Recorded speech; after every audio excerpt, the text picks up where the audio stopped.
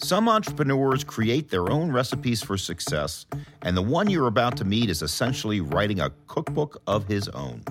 He made his name in the e-commerce space, building companies worth billions and helping to change how consumers purchase goods. Now he's setting his sights on the restaurant industry. On this episode, a serial entrepreneur reveals the secret ingredients of his newest venture, a mix of tech, logistics, real estate, and, of course, food. Didn't know anything about food. It's obviously much more challenging than e-commerce, as I've come to learn, but that was the original thinking. Just big opportunity. That's Marc Lore, who built startup success stories such as diapers.com, which was sold to Amazon for $550 million, and Jet.com, which was sold to Walmart for $3.3 billion. Among other ventures, he also owns the NBA's Minnesota Timberwolves, which he recently purchased with baseball legend Alex Rodriguez. We'll get into all of that, but primarily these days his main focus is cooking up a restaurant startup called Wonder, which made headlines with its 9-figure acquisition of Blue Apron in late September and also just closed a $100 million investment from Nestle.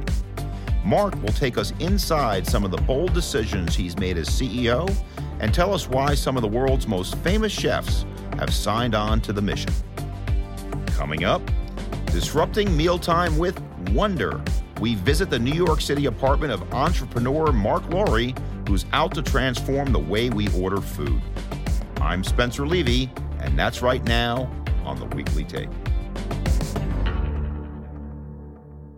Welcome to The Weekly Take, and this week I am delighted to be sitting with Marc Lore, the founder and CEO of Wonder. Marc, thanks so much for coming out today. Oh, thanks for having me. Well, Marc, we're sitting here in your lovely apartment talking about Wonder, this incredible concept that you've come up with and is now growing like Wonder. Tell us about it. Yeah, Wonder, in short, is a vertically integrated food delivery service. Mm-hmm. So unlike the delivery food services out there right now, where they go to a local restaurant, pick up the food, and bring it to you, we actually own all the restaurants on the delivery platform. So we've invested a ton of money now in the culinary engineering and food science to be able to cook as many as 30 different restaurants across every cuisine type in a single 3,000 square foot location. So obviously the vertical integration allows us to bring people very hot food very fast. It's our own courier network. It's our own technology. We own the brands. We don't pay any royalties. So the economic model is very solid. But more importantly, the customer experience is exceptional. We've got a 70 Net Promoter Score. We're delivering orders in 27 minutes from the time you order till the time it arrives at your door. It only delivers about 6 minutes from the location. So we set a really tight delivery radius. That's really what ensures that the food's hot and great quality when it gets to you. And I should note, Marc, that we did a little due diligence before today. We ate at Wonder on the Upper West Side on Broadway. It was fantastic. And we had the Bobby Flay steak, we had the barbecue, and we had the poke bowl. Poke bowl to steak, so we tested it out. One of the big advantages of the model is you can order from all the different restaurants in a single delivery. Yeah. So it's great to hear that you actually ordered across 3 different restaurants in a single city. Well, if you think about it, how many families have different tastes in food? Like everybody. And so when you go to your concept, you have that ability to order across multiple platforms. Exactly. Mm-hmm. So tell us how you came up with this idea. I've been in e-commerce for a long time, had a couple of successful exits, and was the CEO of Walmart e-commerce, and just been a long time, chasing Amazon and watching what they did to retail, beginning in the late 90s and through the next couple decades. And really wanted to think about, was there an opportunity like that? Was there a big multi-trillion-dollar market still left that was ripe for technological disruption?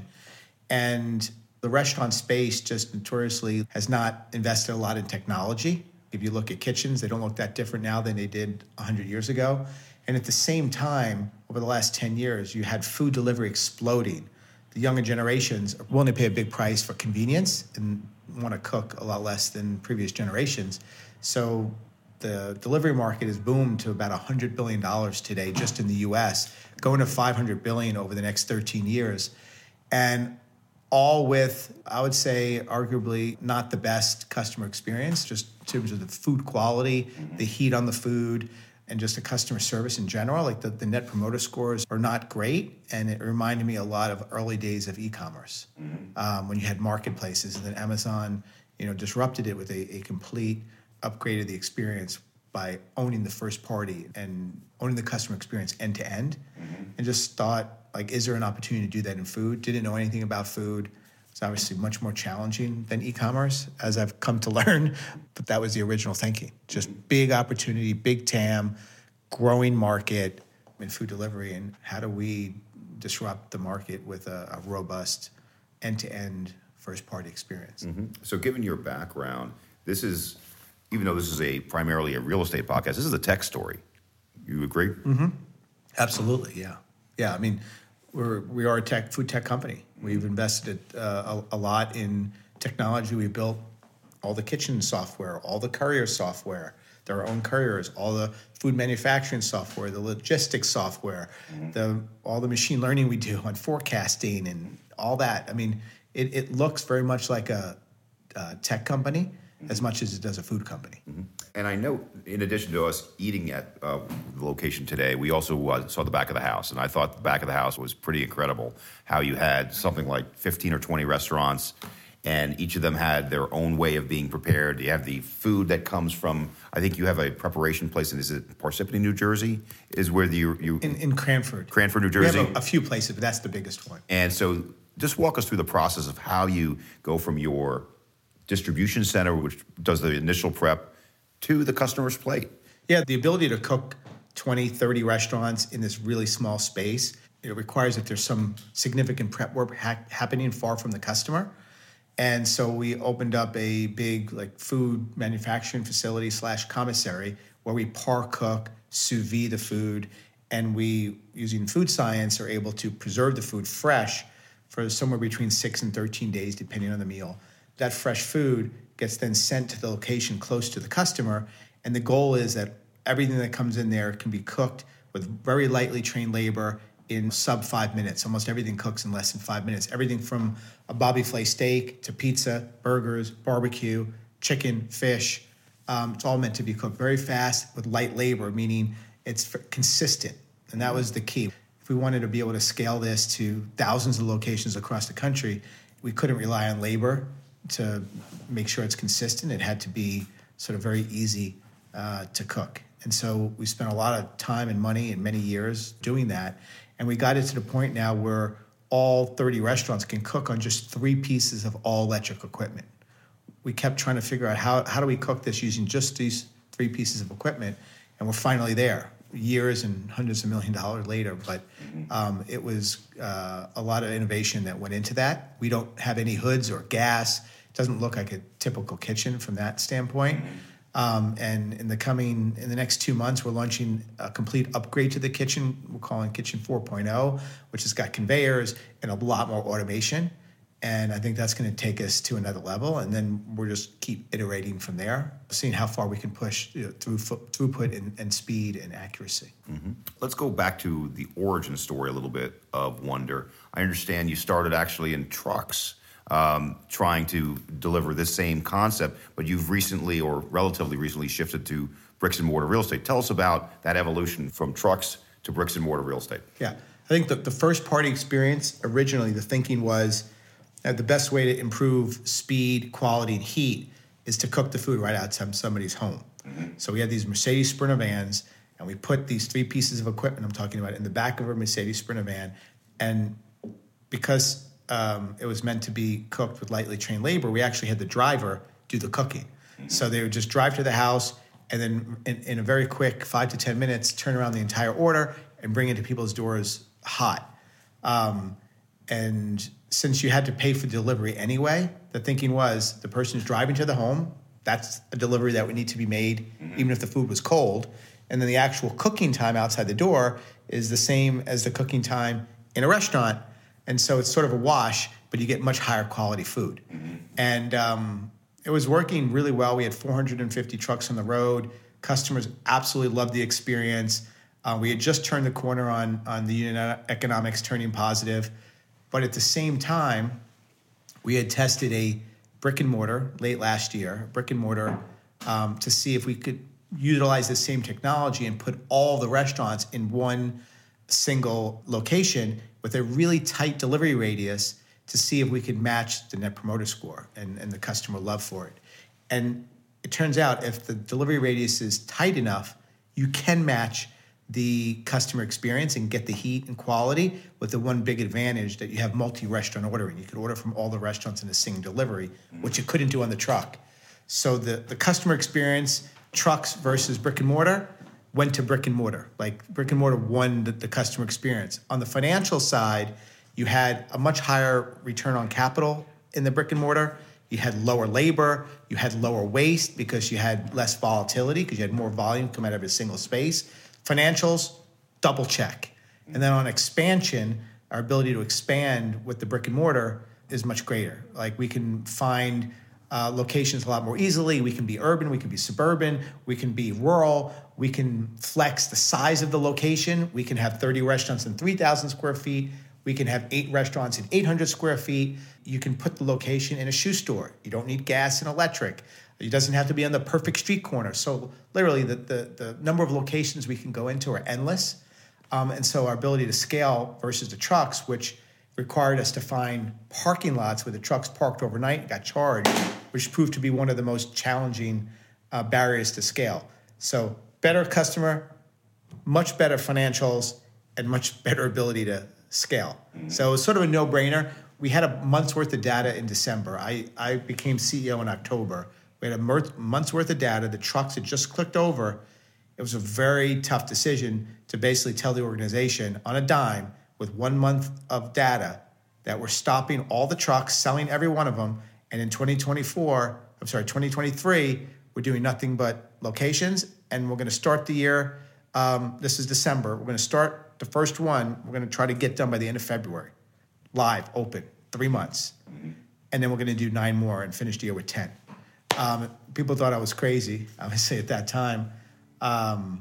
We did launch one at the end of February, Herculean effort to get something from nothing to open in 90 days. And we'll finish the year with 10. Mm-hmm. So that's your currency as a startup founder. Your currency is doing what you say.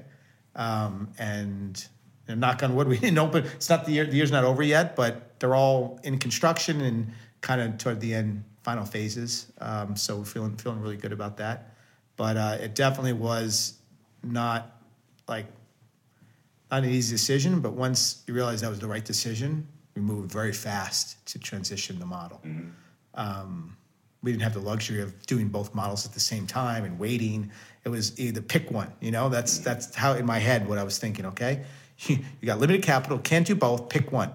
Mm-hmm. And as soon as I said I'm picking the brick and mortar, once I said that was like a month's worth of data.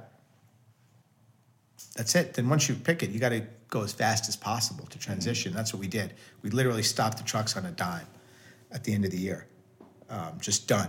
450 trucks off the road, sold the trucks, and now you can't mention trucks in the office. It's it's done. It's done.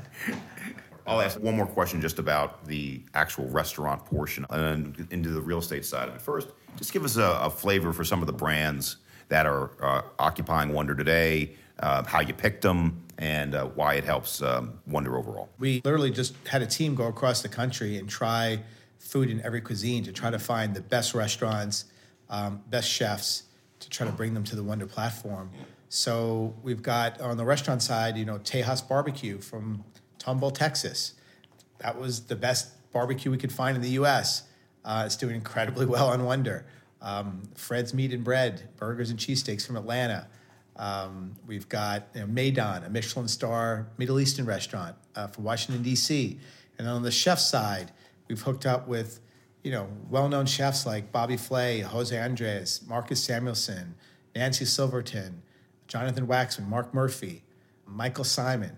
We've got an incredible roster of chefs and restaurants. Mm-hmm. We've got Fast Fine, as I mentioned before, which is sort of like more higher-end restaurants. Mm-hmm. But we've also got great fast casual restaurants. We've got the fast casual Mexican. We've got a fried chicken concept, a burger concept. a salad concept. It's really the combination of the fast casual and also fast fine in one place. And speaking of that place, the place that we went to was in a dense residential neighborhood. Are you going to stick to that type of location? Or, because where I'm really going with this is the entire office market is being disrupted right now, and people don't know where to go to lunch. People don't come into the office. So are you going to stick to the residential areas, or are you going to go into some of the business districts as well? Both, yeah. We have a model that basically predicts what the revenue is in a particular area within the appropriate delivery radius. And then we work backwards. Depending on the revenue, we'll figure out what size we can put in there. There's 5 different sizes. We call it D1 is the smallest, D5 is the biggest, and we just figure out, based on the revenue projection, what size we put in. So there could be an office park. We run the model, and it says just in this park right here within 5 minutes, it's $5 million in revenue is the projection. Great, we'll put a D2. That's kind of the way we're thinking about it. Our model right now shows that we could have 7,500 locations in the U.S. where this model would work. And we feel pretty good about that. And then in the future, as the market grows, there could be more locations, but that's kind of what the model would spit out today. And just rough numbers, D1 is how big and D5 is how big? So D1 is call it 2 million, and D5 call it 10 million. So there's 2 million, 4 million, 6 million, 8 million, 10 million. Those are the conservative side of what the estimate is. We tend to build them about 10% smaller than what we really expect. So like the 10, we think we'll do 11, but we'll build it to 10 so that we get a good return on CapEx. But that's kind of roughly the size. Like all the ones in Manhattan, they're all D5s. They're all $10 million locations. Our first 2 locations, well, the first one in New York City is already over 5 million. It opened in February. And the one in New Jersey is over 4 million. It opened in June. So like these things are going to start to really generate serious revenue as we start to open them up. So Marc, 10 stores in 1 year, starting from zero, or I guess starting from a lot of trucks, completely transitioning to 7,500. Walk us through your timeline to get there. Yeah, just to be clear, I'd love to have 7,500. That's what the model says are viable locations. It's going to take a long time to get there. I just want to be clear and be realistic about that. But we did, as you said, in 10 months, basically we'll have done 10 locations in 10 months from a cold start. So we feel pretty good about that. We'll take a breather next year and just launch 20 new ones. So we'll end the year at 30. And then things really start to accelerate. We'll start to try and do 4 or 5 a month going into 2025. And we'll see where that takes us. We'll constantly push the envelope on how fast we can grow reasonably. But it's nice to know that there are 7,500 locations out there that are just waiting for us to show up, So let me ask you a question. This is not a negative. This is just a consideration when landlords are looking for tenants. Any consideration or concern about other restaurants that are nearby is in terms of competitive pressures, not only on you, but on them? Yeah, I mean, because we have 30 restaurants in like a D5 and it's doing 10 million, each restaurant on its own averages 333,000. Right. So it's pretty small. And so if you have a restaurant there that's doing 2-3 million and we come in with 300,000, maybe it cannibalizes at best $100,000. It's maybe not even anything, honestly, because a lot of it's delivery. So we don't really feel like we're competing in that way. It's the diversification of the menu items and of the restaurants that carves out, I think, a niche, but a really big niche for us. It's not going head to head with any one restaurant, although we're competing a little bit with everyone. Mm-hmm.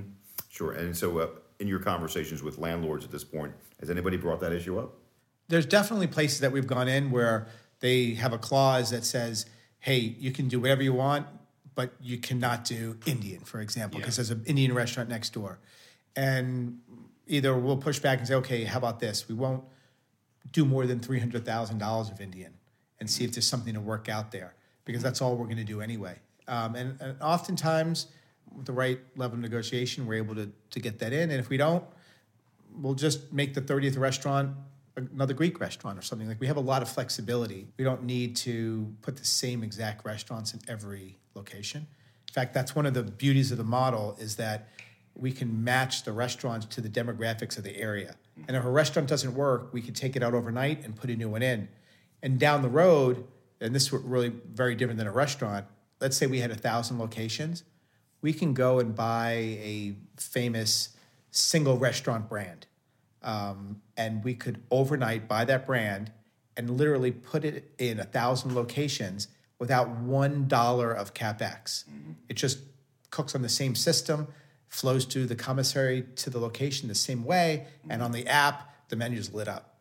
And we think that's really powerful down the road once we have a lot of locations to buy content, similar to Netflix, the way they go and buy content and then distribute it. We would be buying the best restaurant content and then distributing it across the country, consistent with our mission of making great food more accessible. Well, if you think about it, food tastes change a lot.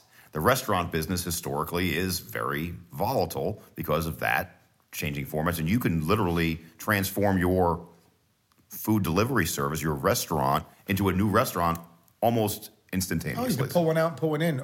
Literally, I say overnight, but I mean like in maybe 6 weeks. Yes. We've engineered just about all different types of food. If there's some hot trend, taco burgers, it became hot on Instagram and TikTok, and within like a few weeks, we had a restaurant dedicated to that. It's pretty cool that you could pick up on trends and roll them out, not in one location, but thousands potentially simultaneously in a very short period of time. So what's the big picture? What's the long-range plan for Wonder? Our mission is to make great food more accessible. We believe that the model we have allows us to bring a wider assortment of restaurants to places that don't have access. We believe in time we can really bring down the price point on what we're calling fast fine delivery, which are more premium restaurants, Michelin star even, that you wouldn't typically get delivery from because it's too expensive. It's not food that you would buy via delivery. Our technology allows us to cook that food really fast, consistent every time, like a Bobby Flay steak. And because we can do it fast and easy like that, we can actually bring down the cost. There's no reason why you have to pay restaurant prices for a filet mignon steak. The cost of that steak is way less than what you're charging, but you have the overhead of a restaurant and things. If we can cook 12 steaks in 6 minutes in a small oven, which is what we do, then you can bring the price down. So making great food more accessible. And also our vision is to become the super app for mealtime. So anytime you want to eat, you want great food delivered, you want a meal kit, you want a ready-to-heat meal that you just put in your oven, or you want a special diet based on health goals you set. Like the idea is that you would come to the Wonder app anytime you want to eat. That's sort of the big vision. That would require thousands of locations across the country. So a couple of years ago, the concept, and I hope this term is, I'm sure you're familiar with the term ghost kitchens, about people going into a different type of restaurant, maybe having basically subletting part of their kitchen for part of the day. But a lot of these ghost kitchens are also located in what I would call industrial areas, like not located main and main near the customer. Your location, or at least the one that I visited, and I suspect the other ones in the tri-state area, are located in fairly dense residential areas so you can deliver. So when you were considering where to locate, what was the key consideration of going to a traditional retail location versus what might be a ghost kitchen or industrial type location? It all started with the customer experience. The idea was we wanted to be close to the customer and not only be close physically with the brick and mortar, but also set a tight delivery radius so we can get it to them faster. That's our sort of what we call the Wonder Wheel. The idea is that the closer you get to the customer, the hotter the food, the faster the food, the better the customer experience, and that customer experience drives top-line sales, drives repeat rates. The more sales that you do in that location, the tighter you can make the radius. So then I thought, okay, that's the Wonder Wheel, that's the virtuous cycle. But how do you do that? How do you do $5 million, $10 million, $12 million of revenue out of 3,000 square feet? It requires first to have the breadth of assortment to get to those revenue numbers from a demand perspective, 30 restaurants. Then how do you cook 30 restaurants in 3,000 square feet? You have to invest hundreds of millions into culinary engineering and food science to be able to cook this food really fast with light labor in a small space. So those are the requirements. But compared to a ghost kitchen, there's basically 5, I would say, big buckets that would define ghost kitchen or what we're doing. 3 is sort of like table stakes, and then 2 are sort of more special. On the 3 table stakes, and there are ghost kitchens that have 1, 2, maybe 3, but not all 5. On the 3 sort of more straightforward ones, it is, do you have your own app, and is it your customer relationship, or are you using third-party delivery aggregators to deliver it? A lot of ghost kitchens use the 3P. Mm-hmm. We use 3P, but very little. Like more than 85% of our sales come through our own app. That's check 1. Do you do your own delivery, or do you rely on someone else to do the delivery for you? We do our own delivery. Is your brick-and-mortar available for sit down and pick up, and is it on the high street? Check those 3 things. If you do all 3, you're a pretty darn good ghost kitchen.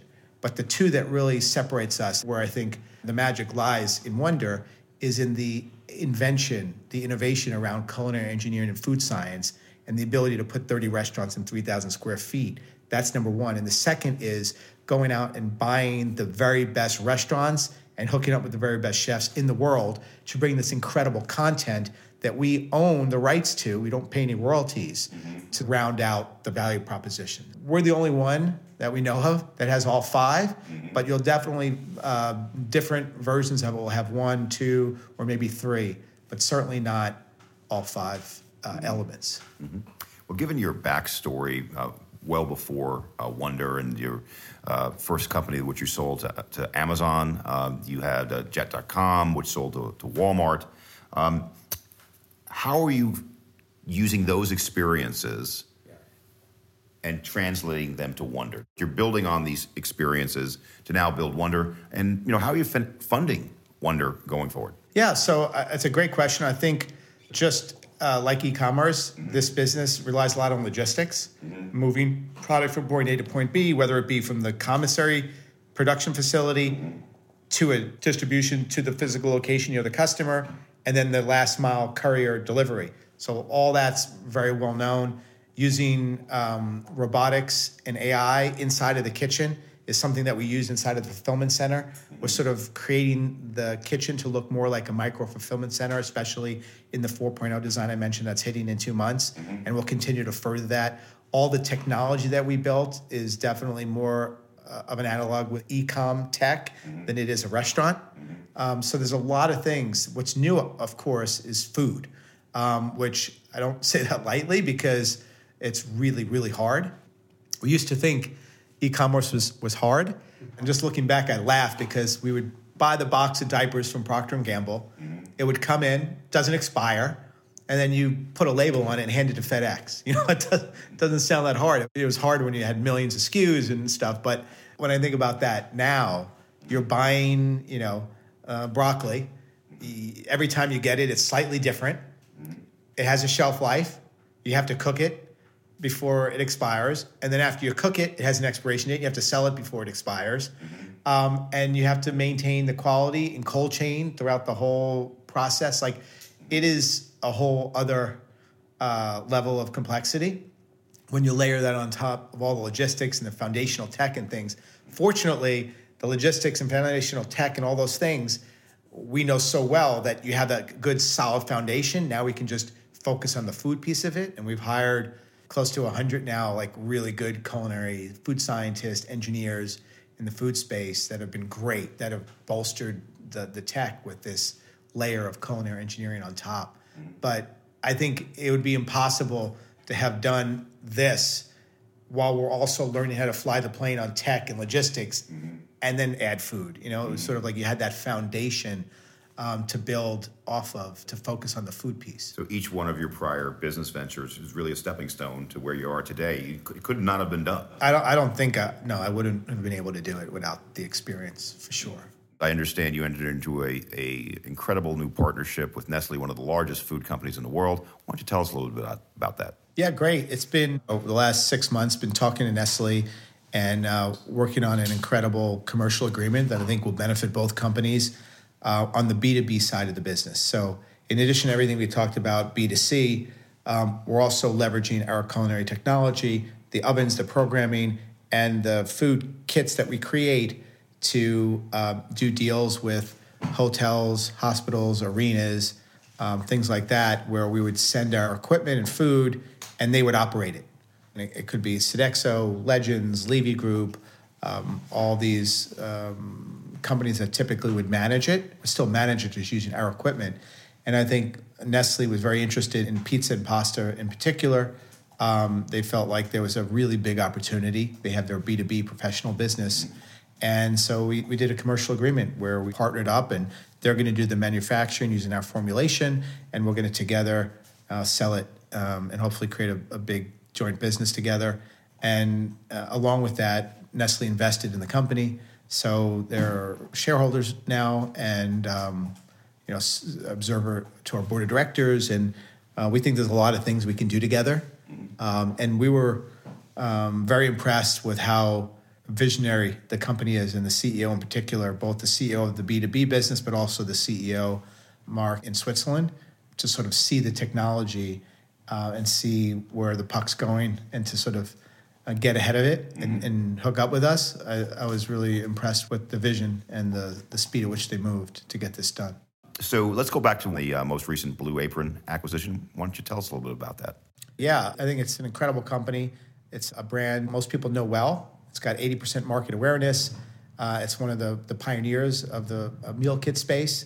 And we saw incredible synergies and opportunities to partner with them through acquisition to make those meal kits more accessible to customers via our Wonder app, where we can deliver the food fresher, faster, with no packaging, which is one of the pain points. And at the same time, help accelerate their business just through some of our e-commerce learnings. The company looks very much like an e-commerce company today because they've sold off all their production to Fresh Realm. So they don't actually do the production anymore. It's really a marketing front-end product company. And I think that's a business that our team's got a lot of experience in. We can help their team to accelerate that business. And we just see incredible opportunity. We think strategically, our vision, as I said before, is to become the super app for mealtime. And so people eat on Friday and Saturday night. They order in. They're willing to pay a premium to have the food cooked. The other days of the week, you want to make the food yourself, pay a little bit less. So we'll have both. We'll have Friday, Saturday night. We'll have the Monday, Tuesday, Wednesday meal kits for you. And the idea is that every night you want to eat, you can come to the Wonder app and we can satisfy what you're looking for. And then on the financial side, we have a courier network that delivers food. They have unutilized parts of the day. Because meal kits don't have to be delivered on demand, we can utilize those unutilized parts of the day to deliver the meal kits. So it becomes very synergistic from a financial perspective as well. So, Marc, in addition to your tremendous success in business, you also have a big sporting background. We were talking about horse racing just prior to this. You're an owner of the Minnesota Timberwolves. Tell us about, you have these two worlds. You have this unbelievable tech background, and you have this sporting life, is a way I would put it. How do you bring them together? Honestly, I don't do a good job. I'm very, very focused on Wonder. Yeah. I'm 24/7 on this, and this is my passion. I love it.